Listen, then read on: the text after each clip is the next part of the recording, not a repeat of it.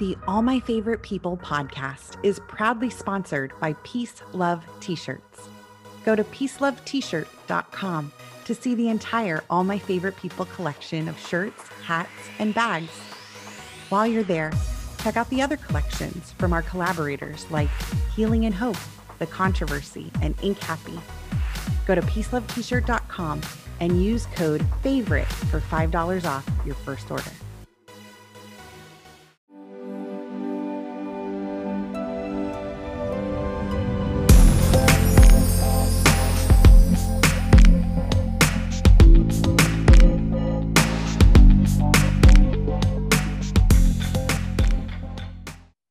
Hey guys, thanks for joining me on another episode of All My Favorite People. My name is Brittany Jones, and today with me, I have Brad Gray. Hey Brad, how are you? I'm great, Brittany. How are you doing today? I'm good. Thanks so much Good. for being here. I'm really excited to have you on. As I just mentioned in our little conversation before, you are here by popular demand. I'm here in Orlando, but I know you're in Tennessee, and my church Discovery has you come out on a regular basis and teach. And I've learned so much from you over the years as you've come and you've spoken at our church.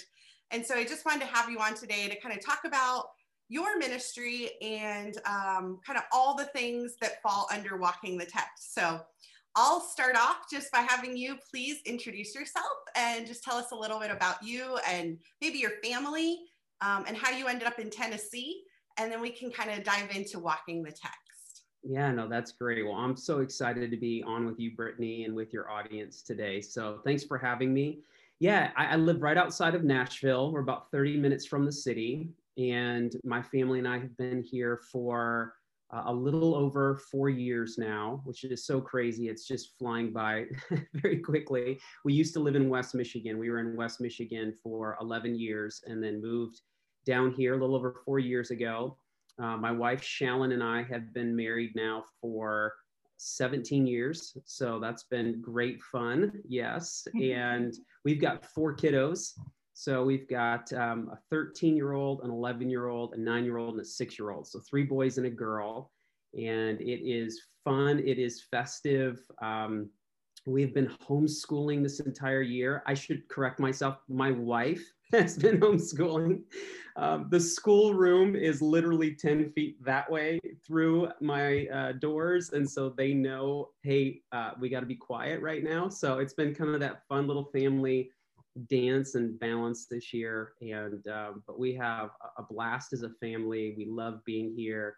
And yeah, even just getting here is its own crazy, fun, bizarre story. So I was a teaching pastor in Holland, Michigan, West Michigan, for a number of years. And about 4.5 years ago, my wife and I had this crazy 2-week time period where, without any clue that anything was changing in our lives, in a 2-week window, we looked at each other at the end and said, I have no idea what's going on, but I think we're supposed to resign and move to Nashville for no good reason. Like, Wow. literally no good reason other than we felt like God was saying, I'm moving you, and that's all you get. And so it was so, and there was a whole discernment process we went through, and mentors and friends and all of that. But 10 days later, I stood up in front of our congregation and said, I don't know why, but I'm resigning. We're moving to Nashville. And it was just a really kind of crazy, bizarre, but totally a God thing. It's not our first rodeo with God in this way. I went to college and got a business degree and left an amazing job to go to seminary, which nobody saw coming. And then I didn't see it coming. And then, we've had a few of these, like, we're just kind of picking up and going. And so it took a little while for us to figure out exactly what God was doing, but it's all working out. And we've known from day one that this is where we're supposed to be. It just took a long time to understand why, and we're still learning why. And but we're where we're supposed to be, and we're really grateful to be here. We miss West Michigan, but this Tennessee area has been a wonderful new home for us for the last several years. That's awesome. Well, you just mentioned that you went to business school and then seminary. It kind of leads me into we'll get into like what is walking the text, but if people know you at all, they know that you're very explanatory. You like the details.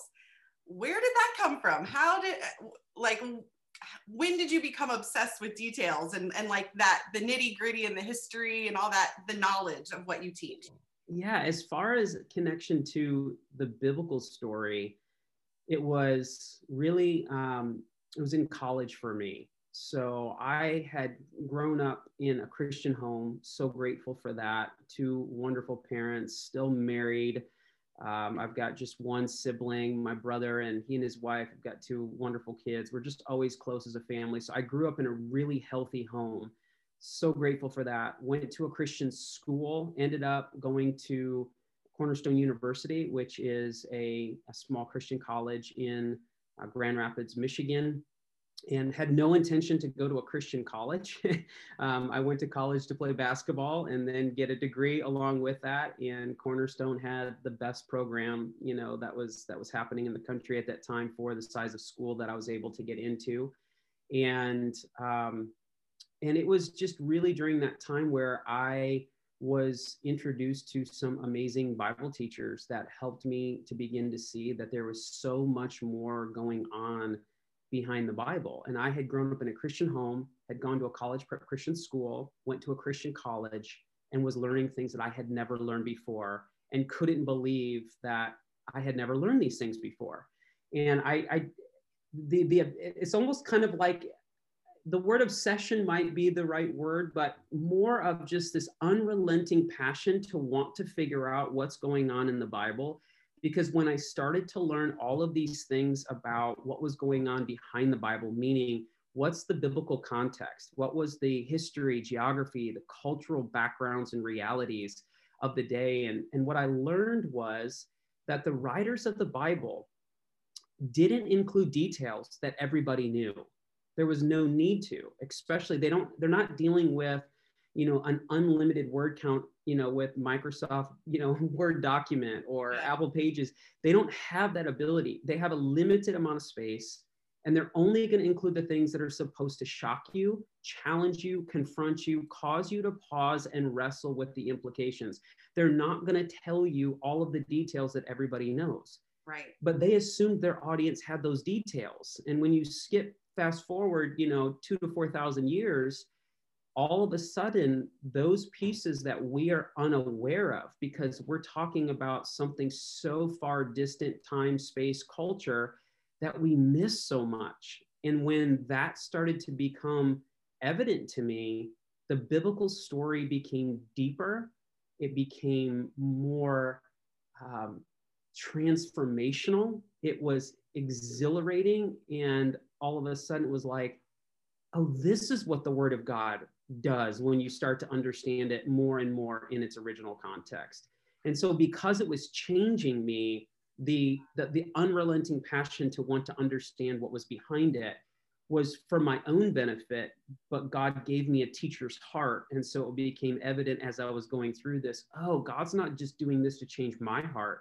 He's doing this so that in the transformation I'm experiencing, I can then turn around and communicate what I'm learning and do it in, God willing, a helpful way for others to experience that same excitement and transformation that I was undergoing, because the Word of God has that power to it.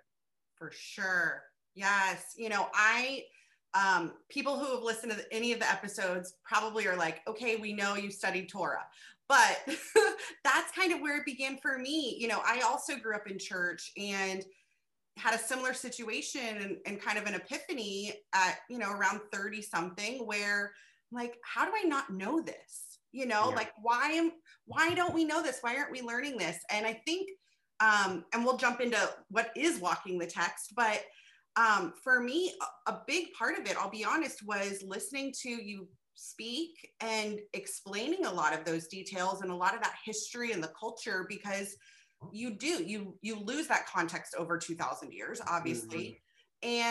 And you're right. Like, the people of the day knew it, but here we are living in 21st century United States of America. It is a vastly different Christianity, in, you know, if we're being real, than what they experienced, you know, walking alongside Jesus. So Talk to me a little bit about what is Walking the Text, because it's multifaceted, really. Yes. Did it start as tours in Jerusalem in that, or where did it all start for you? Yeah, that's a great question and a great connection point. It was originally, when I was in West Michigan, Walking the Text was just a website where people went to register for the trips that I was leading to Israel and Turkey. So I've been doing these trips now for 12 years, and Walking the Text was just the place that people went and signed up. And then it then moved into, I was, a teaching pastor for a church. And so it was where all of my teachings ended up in addition to the church's website so that people could easily access them. We had multiple teachers at the church that I was at. And so it just became kind of like a place where teachings were held. And then when we moved to the greater Nashville area, it took me about a year to figure out why in the world are we here? Like, God, what are you doing specifically? Because my two great passions have always been, how do you understand the Bible in its original context? And then secondly, how do you communicate effectively? And not just being an effective Bible teacher, but just an effective communicator as a whole. Mm-hmm. And so communication has always been something that I have studied fervently, because I had this experience, and I know many people have as well, is that what makes the great teachers is not only their content, but their ability to communicate it effectively. We all know people who have, just an amazing communication ability, but their content is really weak, so they're an extremely gifted communicator, but they're about an inch deep. And then you've got these other people who have just this vast amount of knowledge. They're a mile deep, but they can't speak to a wall. Yeah. And it's like, if you want people to understand what you are learning, then being able to communicate it effectively. So for years, I've trained communicators on how to be more effective. This is including pastors, it's business leaders. And so I was actually really close. I was so close to starting my own presentation company, because I was thinking that after having been a teaching pastor for more than a decade, that the reason why God was moving us to Nashville was for me to still do my trips, but really to do, almost like a 20% faith-based aspect and then an 80% business sector. So it's really close. And then God just really began to reveal what Walking the Text could become.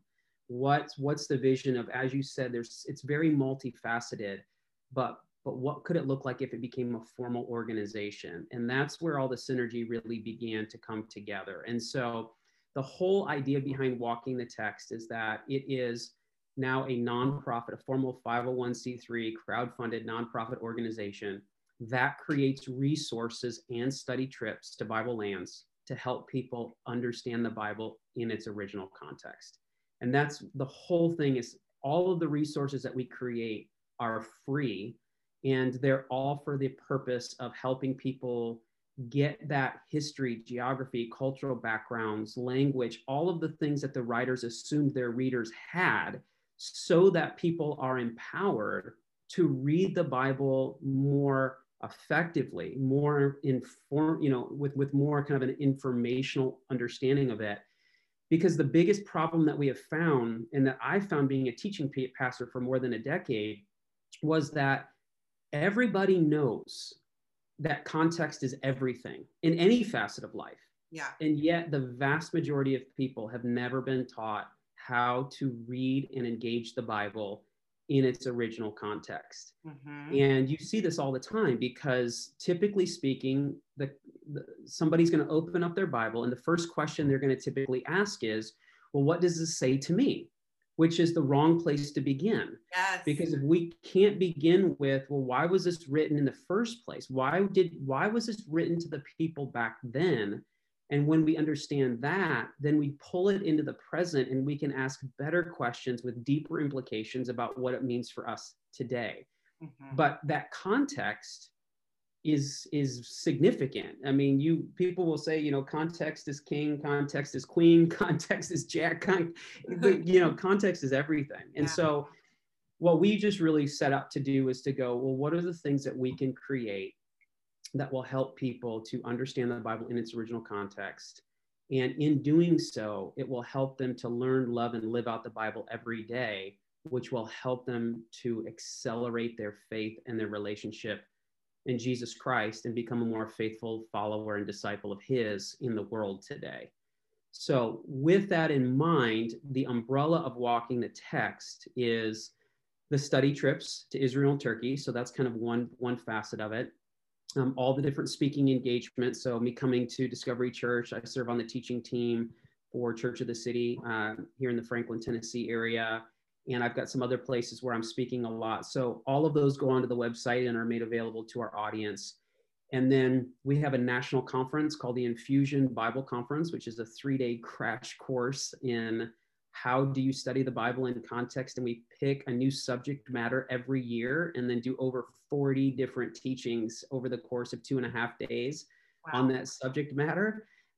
So this year we're doing Paul in his Roman context because Paul can be difficult to understand, and it's because we don't recognize the Roman world in which he was writing and operating. So we're taking 2.5 days, and we're going to talk about all of the intersections between the Roman world and the New Testament world to help us better understand the Apostle Paul, and really all the writers, because they're all writing in the Roman Empire, but we're really focusing on Paul. And so that's going to be in June, which is going to be great fun. And then the last thing is the teaching series. And this is something that we have been doing now for a few years, where now every other Tuesday, the first 2 years, it was every Tuesday, we release a brand new video teaching that is a TED Talk length teaching, roughly. So 15 to 20 minutes long. It's a video-based teaching, but we also have it as a podcast so that it's the audio version of the visual teaching. And each teaching is tackling some facet of the Bible or some story. We do mini series. We just finished one, an 8-week series on rabbis and disciples. So what was the rabbinical world like? Because Jesus was a Jewish rabbi. He didn't come as, a doctor. He didn't come as, you fill in the blank. He came as a rabbi. Why? What was it about the rabbinic world? What was it about discipleship that this is what Jesus gave his life for? Why did he choose 12 disciples? Why not go to Rome and convert the emperor? Why actually hang out in the land of Israel and train up these, 12 guys? And who were the women that were there? And how do they factor into discipleship? And it's just such a fun study. But the whole idea is to provide these short teachings that give people the contextual backgrounds they need in order to go deeper with their own reading and study of the Bible. And each one of those teaching series episodes has discussion questions. So they're intended for personal study, small group study. We've got small groups literally all over the world that are using the teaching series, and all of it is made available for free. The conference isn't, and the trips aren't. I'd love to be able to do that, but as far as all the other resources that we create on our website, they're all available for free. Well, I love that because we have best friends that we've had for over a decade that we've attended the same church, and things have just never worked out for us to be in a small group together. But we decided this year we were going to start our own small group, just our family and their family. And we actually started on, I think it's the parable of the rich man and just that whole like earthly riches. Yes. And that's the series we decided, hey, we're going to this one speaks to us. We're going to do this. So we've done this a couple weeks in a row now. And we're using your teaching series as our Bible study essentially in our small group. So I love that it does I love that it has discussion questions, and we all get to talk afterwards around that, and just been really awesome because it's a low barrier to entry. I feel like it's an easy way for somebody to just learn. You don't need to purchase this expensive curriculum or do all your research. I feel like it's kind of turnkey, which is really nice. Yes. So thank you for creating that. Oh, and I'm glad that you guys are benefiting from it. Yeah. That's the whole intention behind it, is to make it so that, this is the beautiful thing about context, is that, in doing this for the number of years now, I find that what context does is it allows people who have been very familiar with the Bible, could be Christian, could have been a Christian for 3-4 decades, to learn things they never knew were there. Yeah. And in the same token, because context makes the text more understandable. I mean, one of the great litmus tests with context is does it help make more sense of that passage? Because sometimes the hardest passages, we're just missing some of the contextual details. And when those get filled in, it's like, oh, of course, that's what that passage means. Is it allows people who have had very little contact, if no contact with the Bible, to go, oh yeah, that's intelligible. Like that makes total sense. Now they have to decide whether they believe it or not. But as far as the rationale side of things, and this is one of the things that I think sometimes Christians miss is, there's so many phenomenal stories in the Bible. I mean, all the stories are phenomenal. But the road to Damascus, or not road to Damascus, but the road to Emmaus story in Luke 24, when Jesus shows up and, the two disciples don't know, that it's Jesus. And it says that, when Jesus says, are you so slow to understand, what has been written? And it says that he opened up the scriptures, going back to the law and the prophets coming forward. It's like there's a rationale to who Jesus was and the reason why he came, and all the things in the scriptures were pointing towards it. It was a rationale that also included faith, that our faith is not just a faith-based faith. It's a faith and rational faith. They go together, and there's an intelligibility to the Bible, and context unlocks so much of that you begin to see all of these threads. And that's one of the things that when people ask me, how do you know the Bible's real? There's lots of ways to answer that, but every single time I open the scriptures and see all of the connections from Genesis 1 to Revelation 22, and you're going, okay, there are 66 different books of the Bible written over the course of 1,500 years by more than 35 different authors on 3 different continents, all with contexts of their own. And yet this is one big, beautiful, unified story. It's unparalleled in human history as far as any kind of literature is concerned. And we all know it's more than just literature, but it is ancient literature, but it's alive.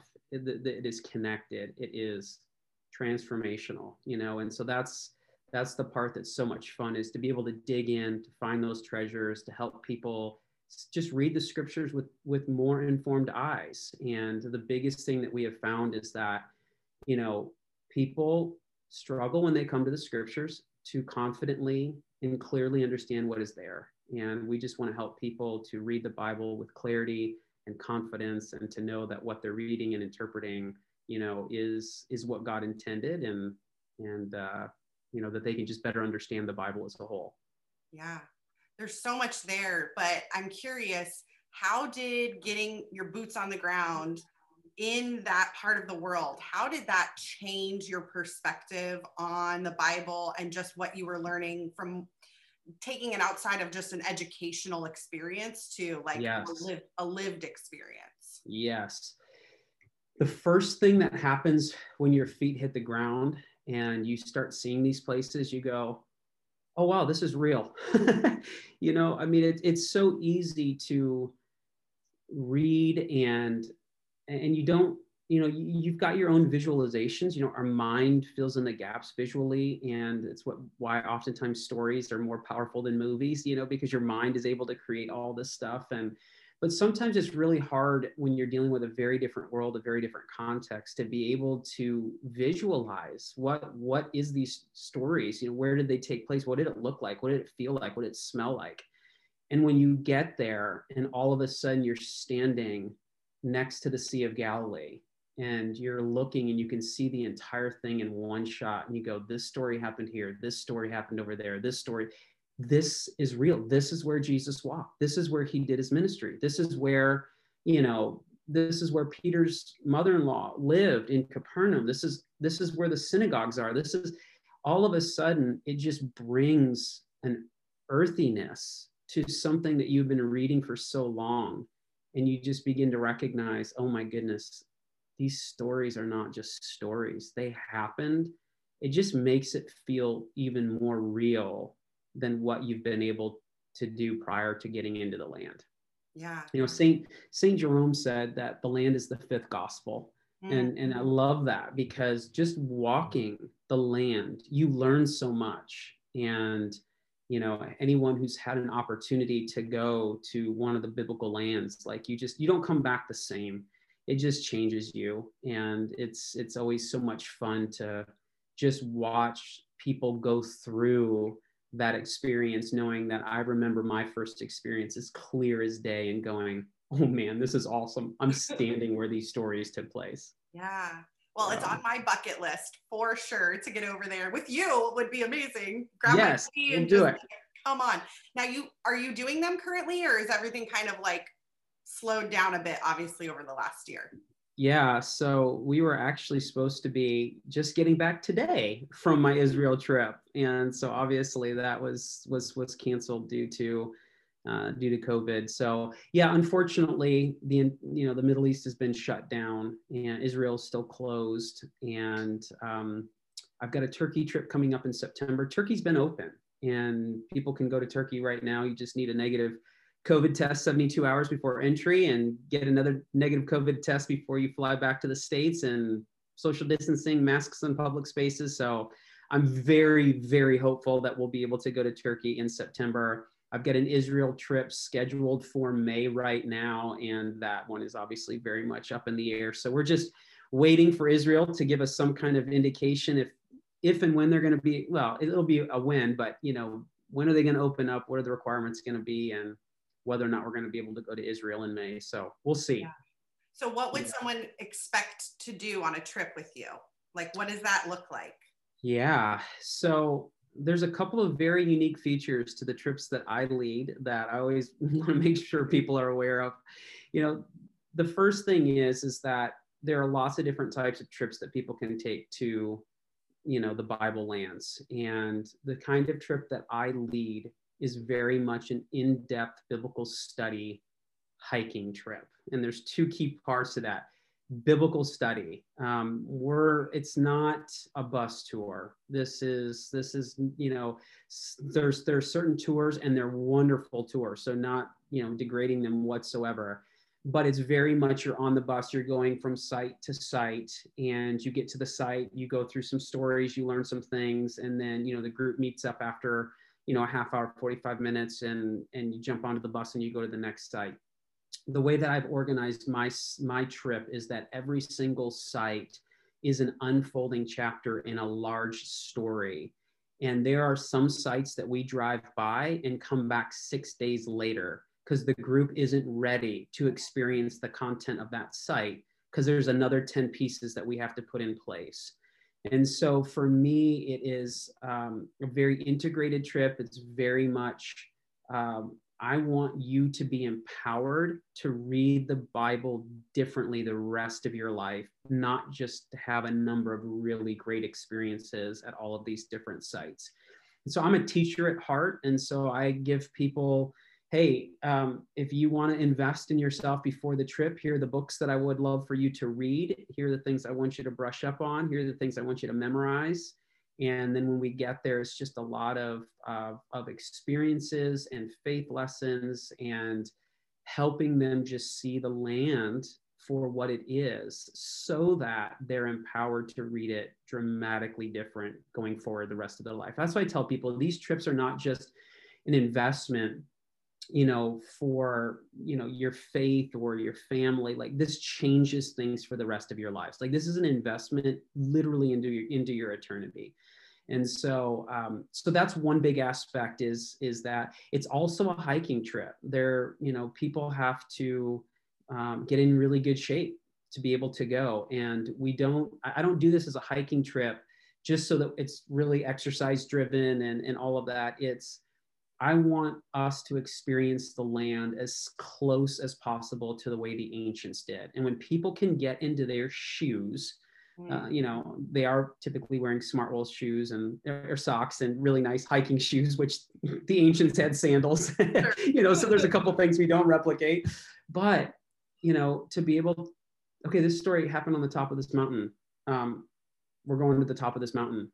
And very few groups will ever go to the top of this mountain because everybody in the group has to be in shape. And so there's just this sense, and I also don't give an itinerary. People have no idea where we are going. There's no itinerary. What happens is that people get on the trip because other people told them, you've got to go on this trip. And what they know is that we're going to get to all of the major sites by the end of the trip. But what I'm not going to do is wake up in the morning and give you an itinerary.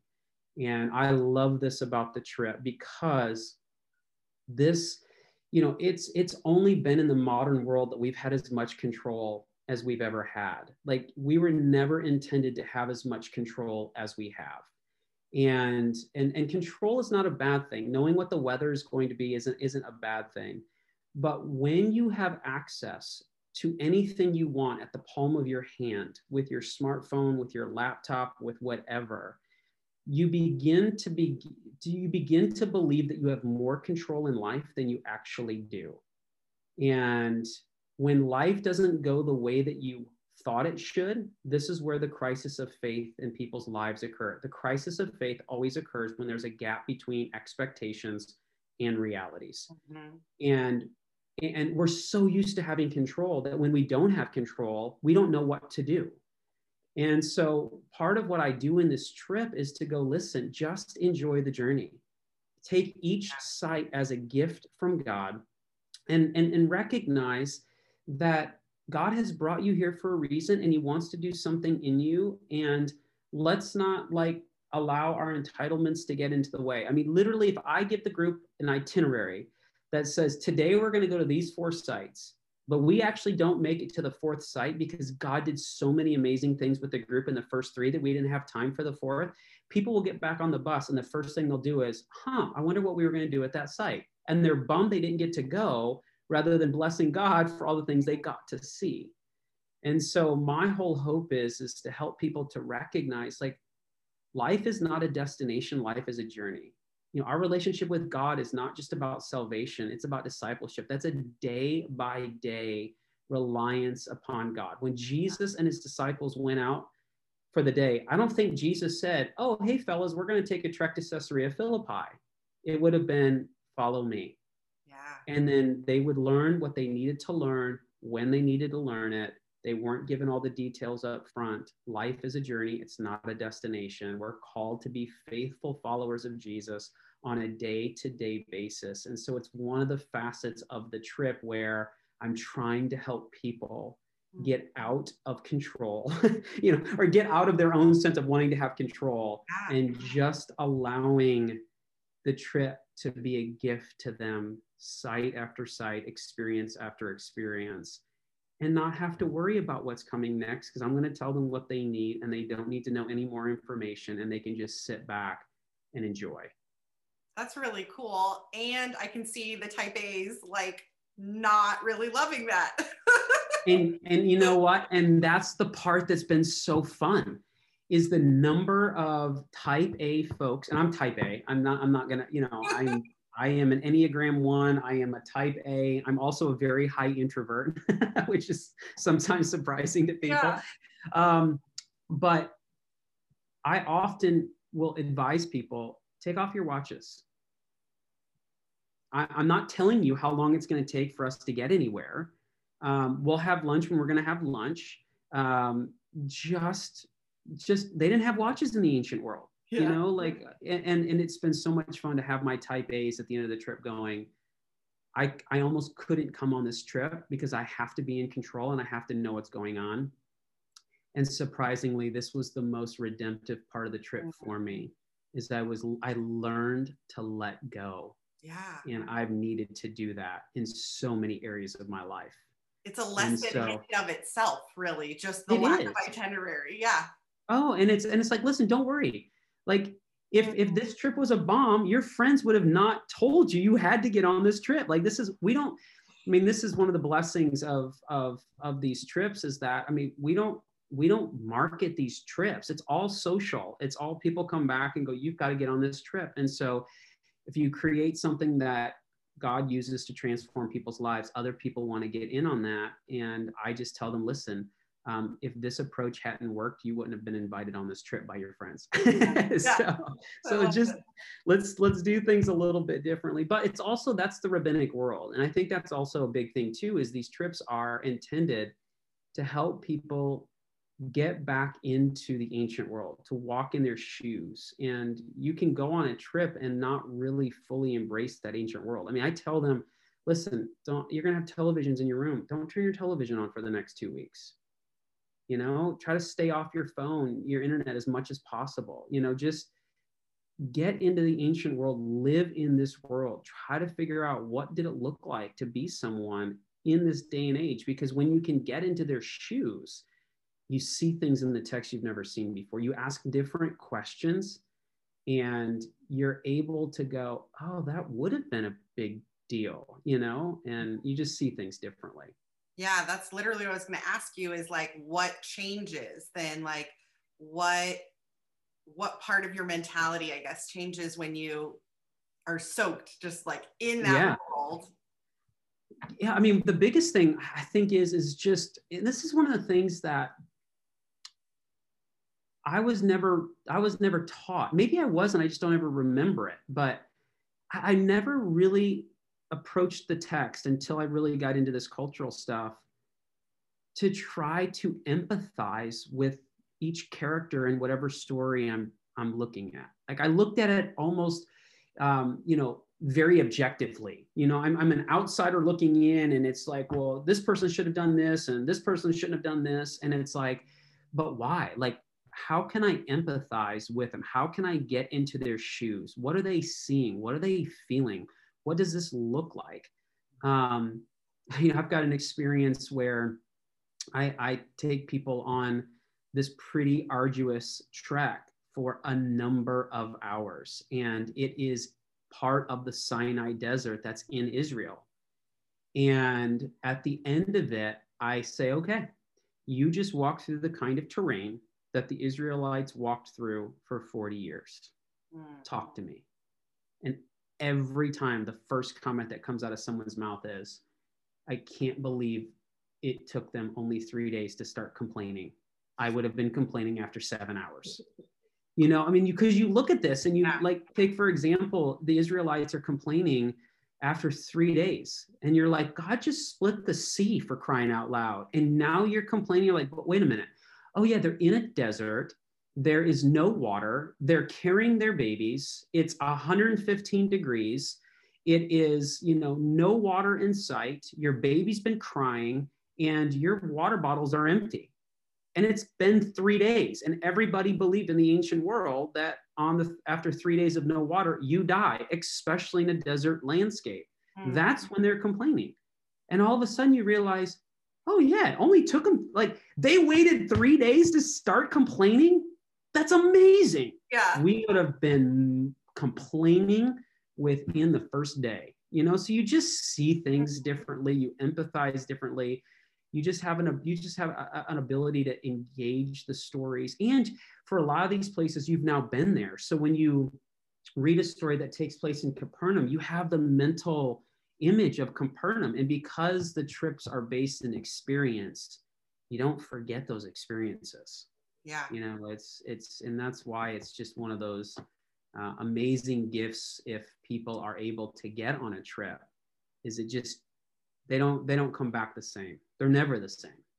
That's awesome. Yeah. So it's just, and that happened to me. That was my first trip, who I went with. That was the experience I had. And so it feels, it's such a joy and an honor to lead people on a 2-week experience, to do the best that personally I can to help create the environment for God to then continue to do what he's doing in that person's life, because my life changed as a result, you know, of my first trip. And to be able to, you know, facilitate this for other people it's such a joy.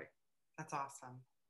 And you weave that into a lot of your teaching series as well. Like, I know we see a lot of pictures and a lot of, you know, even when you're teaching at Discovery, I've got this picture of the gates, the ruins with the gates. Like, you know, it's cool just how, even if I can't be there in person, just the visual of it really explains something that, again, you built it up in your own mind to look a certain way, but when you see it, it's kind of illuminating, really, to see the scripture in a very like factual and historical way. And I love that. And then you also talked about earlier about rational, just the Bible being rational, and having this kind of historical and logical piece to it. Why do you think we've lost that in the way that we teach? Like the standard American church, if you will, doesn't dive into a lot of this. Why do you think that is? And, what do you foresee? I mean, I'll tell you from my perspective, I think that that's a shame, because it is so illuminating and so life-giving, honestly, to understand the context behind it. It really has, personally for me, deepened my relationship with God to understand more than just surface level reading the words and be like, logically, I understand that. There's more of a heart connection now.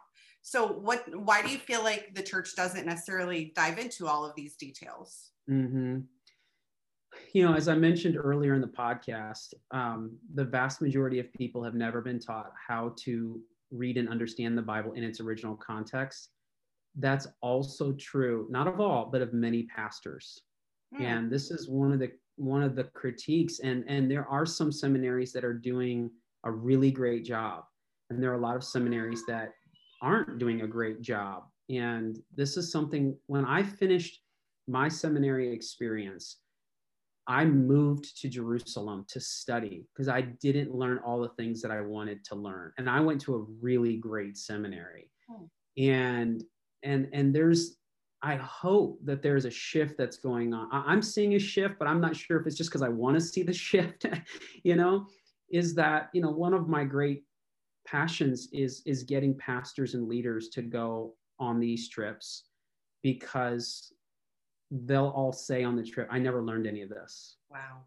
And so much of what I teach and I do was learned while I was living in Israel, studying there. And that's really kind of been the heart and passion behind Walking the Text, is making this cultural, historical, geographical, context readily accessible to anyone, and so, like you mentioned, yes, not everybody can go to Israel. Not everybody has the financial capabilities or the timing, or they've got very, very young kids. And it's a dream that they want to go, and they can't go, or they don't think they can go. This is one of the things that I always, I've had people come back from these trips that said, if I would have known that this trip was going to change me as much as it did, I would have sold one of my cars to go earlier. Wow. We would have lived on one car as a family to go, because we're not going to raise our kids the same now. And that's one of the biggest regrets that people have on these trips, is they always say, I wish I would have done it earlier. The number of pastors who are in tears going, I've spent the last 25 years teaching this, and I have not taught as effectively as I could if I would have known this stuff. And so that's part of the passion and heart that, we have at Walking the Text, is wanting to help pastors and leaders get this experience as soon as possible, but really any follower of Jesus. And so you're right, the teaching series, we pull in videos, drone footage, clips, help people to get into the story, because let's bring Israel to the living room, let's bring Israel into the Sunday sermon. Let's, I want people to feel like that they're there and to experience. And so we do a lot of imagery and photos and video clips and all of that in order to make it visually helpful for people to understand what they're reading. But for many, many people, their education, I just met with a pastor 3 weeks ago. Extremely well known. Oh my goodness. The vast majority of people just say his name and everybody will know. Just admitted to me, almost in tears, dude, I don't know any of the stuff that you're talking about. I've never learned it. I didn't know how to figure it out. I was never taught this, and so it's just one of those things where I'm hoping that there's a shift, that's happening. And what we're just trying to do as an organization is to help, pastor and parishioner alike, to just grow in their understanding of the Bible. It's an endless ocean of gems. It's not something we're ever going to tackle or figure out, but we can definitely swim deeper with the right gear. And the cultural lenses are the gear to get you under the water surface and go explore what's sitting right there. Yeah. Yeah. Well, what I'm hearing too is that maybe we need to just, I'll speak for myself. Maybe I need to give a little more grace to our pastors and just the culture that we've all been raised in that doesn't dive very deep into these things. And I feel the shift. I feel like I've come in contact more in the last maybe 2 years with people who want to know really what the Bible says and genuinely have like, to me, it's like, I keep using the word, this remnant, like there's this revival within the church for sure. And I think even outside of the church that people want to know. There's like a longing now for, at least I'm seeing it more and more, of an understanding of not just surface level Christianity, but something deeper. And I think you're right. The context and just building that history to it is a huge piece of that.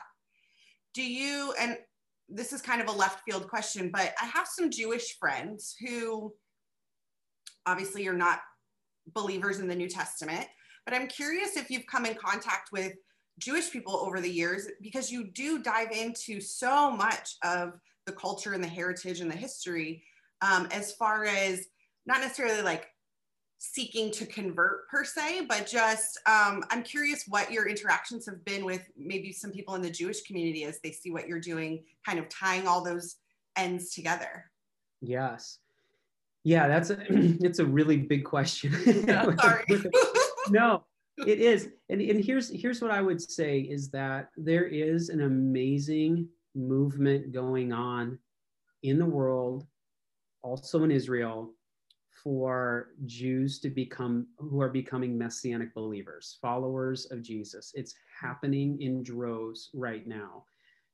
For your audience, if they're interested, just check out One for Israel, ONE for Israel. It's an amazing, amazing ministry happening in Israel where they're basically going to all of their Jewish friends and family and rabbis, and they're just showing all of the connections with Jesus, and people are becoming followers of Jesus who are Jews, and we call them Messianic believers. And so it's actually happening. There's an amazing movement that is going on right now. But here's the big sad thing about the whole conversation with a lot of my Jewish friends is I remember having a conversation one day with one of my Jewish friends who's brilliant, absolutely brilliant, in Israel. And I just said to him, I said, hey, why do you struggle so much with the idea that Jesus, was the Messiah or the Son of God? And he looked at me and he said, because of you. And I knew exactly what he was saying. And he was not saying that it was me personally. He was saying, you Christians. And the Jewish world understands, rabbis and disciples, that a disciple didn't want to just know what the rabbi knew. The disciple wanted to be who the rabbi was. You patterned your life after the rabbi. And if you came in contact with a disciple, it should be as if you were interacting with the rabbi themselves, because that disciple was to reflect that rabbi. And what has happened is that when you trace church history, is that some of the greatest atrocities done to the Jews came at the hands of the church. Now, people could argue, say, well, that was the Roman Catholic Church, and that was did it.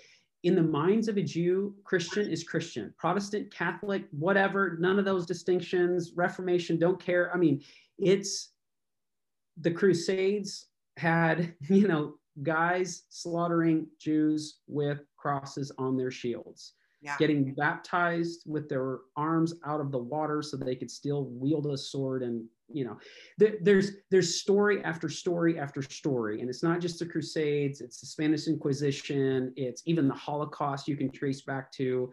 the church not speaking up in the midst of a number of atrocities that finally led to, you go, no, but that was, Nazi Germany. Is like, yeah, but there's other, parties that were, that never spoke up. I mean, there's a very complicated history to it. For sure. And because the church hasn't always reflected Christ, then for Jewish people they are very skeptical of anything Christian. And the vast majority of Jews have never opened a New Testament. They were taught to stay away from it. Yeah. That is the book of the Christians. That has nothing to do with us. Forget the fact that they're all Jewish writers. It's nothing to do with us. And so for many of them, the reason why they struggle to believe in Jesus is they really don't know who Jesus is, because they've never really interacted with the scriptures. Mm-hmm. And for a lot of, my messianic friends who became followers of Jesus, it was, oh my goodness, the connections are everywhere. It's the rationale side of things that really put it together, because Jews know their scriptures forwards and backwards. Yeah. They know their text inside and out. And it's yes, the Holy Spirit is at work. Faith is at work. All of this is at work. But there's also a strong, oh my goodness, look at all of these connections from Genesis 1 all the way into the New Testament, into the life of Jesus, and going forward. Man, I mean, I had one of my good Jewish friends who said to me not long ago, he said, Brad, he says, there's not a whole lot different between me and you. He said, we're both waiting on a Messiah. For you, you're waiting for him to come back and you know his name. I'm waiting for the first Messiah. But he just looked at me and he said, but if his name is Jesus, I may not be surprised.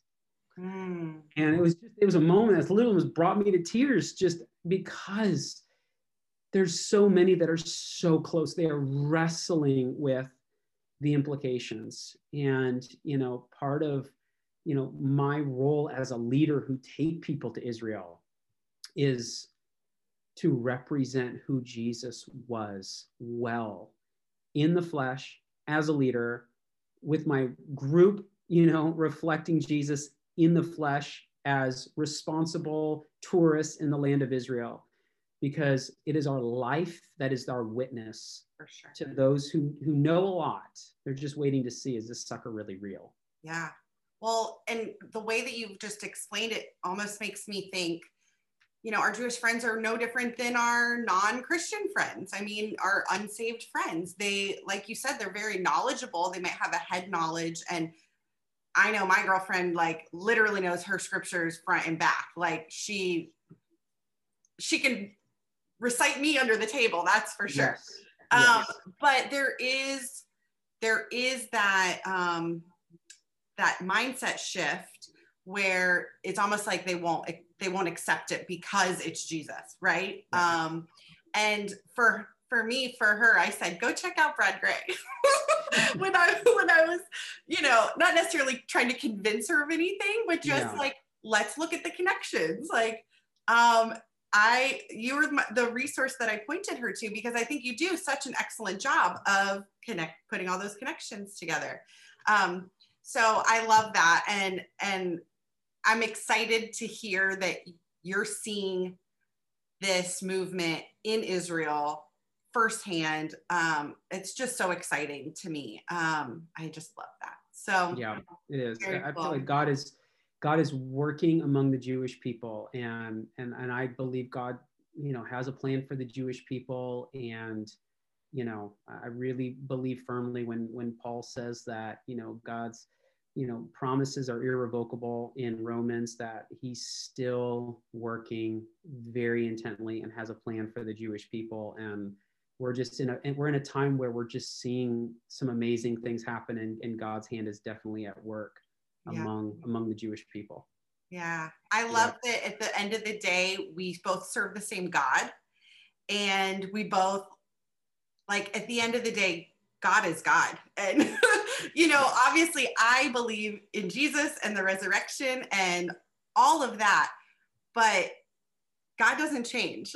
He's the same, whether you believe in him or not, and it's really, it's really awesome to hear that that's what's going on in your circle that you're seeing that as well. So, well, before we wrap up today, Brad, I would love for you to share anything else that you just feel led to share, but also where people can find you online, how they can get your resources, and how they can support your ministry.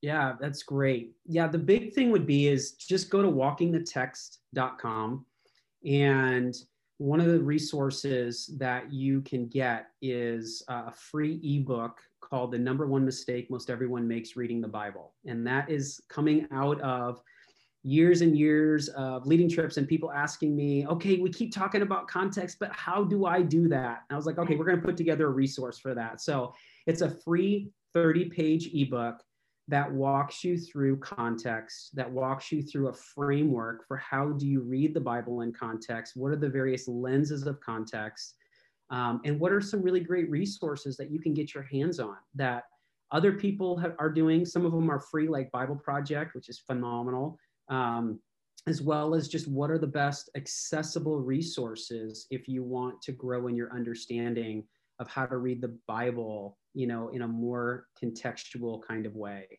So on our website has links to our YouTube channel, to Instagram, to Facebook. Our handles are all at Walking the Text, and basically they can gather any information that they want, at Walking the Text, and everything's there. Awesome. Yep. And Yep. Infusion Bible Conference, is that information there as well, or is there somewhere else? Okay. Yes. Great. Thanks for bringing that back up. Yeah. There is a link to the conference on walkingthetext.com, or you can go to infusionbibleconference.com is the conference website. So Walking the Text will bump you to that website, but that's the main website for, and we are this year providing a live stream option because of just COVID regulations and all of that for some people. But we are having an in-gathering. We have a really amazing space at Church of the City in Franklin, and we can house a lot of people, even with all the social distancing protocols and all of that good stuff. But yeah, you can find out all the information, and early bird discount is coming to an end soon. So we're just kind of pushing people if they're going to come. Now's a really good time. You get to save a lot of money to do that. Awesome. Yeah. Well, I hope that our listeners enjoyed our conversation today. I certainly did. Thank you so much, Brad, for coming on the podcast. And I hope to see you back here in Florida sometime soon. Get out of the chilly weather and come hang out during summer or something with the kiddos. Yeah, exactly. Brittany, it was a joy being on, and so grateful for you, for your ministry, for the work you're doing, and just for your audience. So thanks for the opportunity to be able to share today. Thanks so much, Brad. You have a good one. Thanks, you too. All right. Hey friends, thanks so much for watching, and I hope you enjoyed today's episode. Please make sure to like and subscribe to this channel and hit that little notification bell so you know every time I post something new. Of course, check out Peace Love t-shirts as well. That's where you can get all of our Life Jesus style gear and all my favorite people gear. Thanks for tuning in, and I hope to see you next time.